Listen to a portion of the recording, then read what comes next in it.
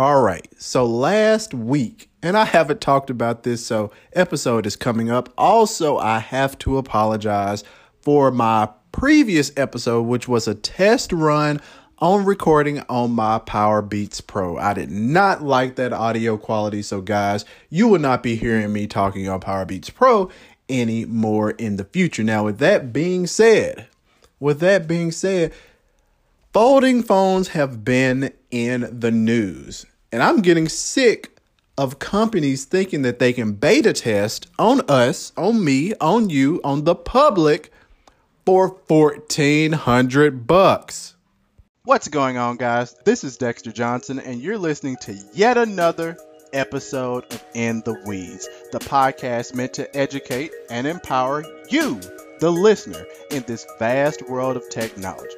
Let's get into it.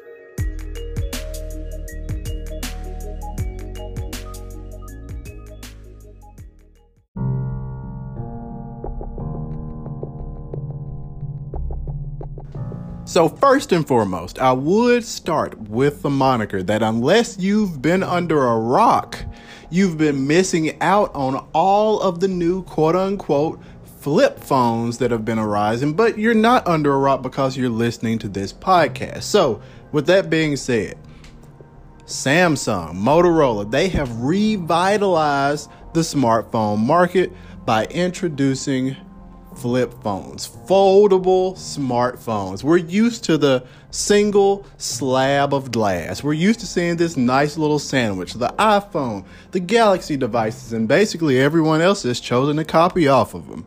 We've been used to this for years, but they're saying let's roll it back, especially with Motorola and their newly found Razr. So first and foremost, Motorola is now ran by Lenovo. Lenovo, they do a lot of things. So Motorola kind of playing on the past is not a surprise. Samsung playing on the Galaxy Fold with the Z Flip is not a surprise, just iteration in technology. But the reports are in essentially a couple of weeks later for Moto, and a week later for Samsung is that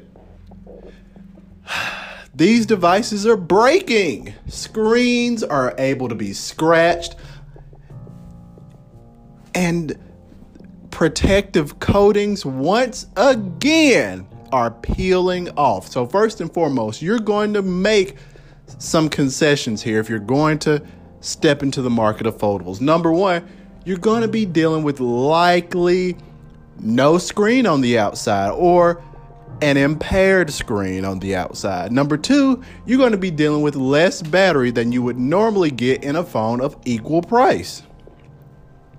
And then number three, which is the most important thing in my opinion, durability, guys. I don't know about you, but when I buy a device, I want to keep it as long as I can. Now, with that being said, I still hop around with phones, but typically, surprisingly enough, I do keep phones at least 2 years and then some for my backups. Now, for us consumers out there, when you're spending your hard-earned money on a device, you want to make sure that this guy holds up, stands the test of time. But when you can barely use one of these pieces of crap for a week or two or month, that just makes me question your entire build process. Additionally, YouTube. Let's talk about YouTube. YouTubers are normally the first to get their hands on absolutely everything. They get their little press kits. They're good to go. They've had this device for a year before you've even ever seen it. They've been testing it. But no, not with this new Galaxy Z Flip. So my question is for Samsung, are you afraid of letting reviewers see it? One, because it wasn't ready, but you still want to charge an exorbitant price tag? Or two, because you can't produce that many of them? One of these two statements are true.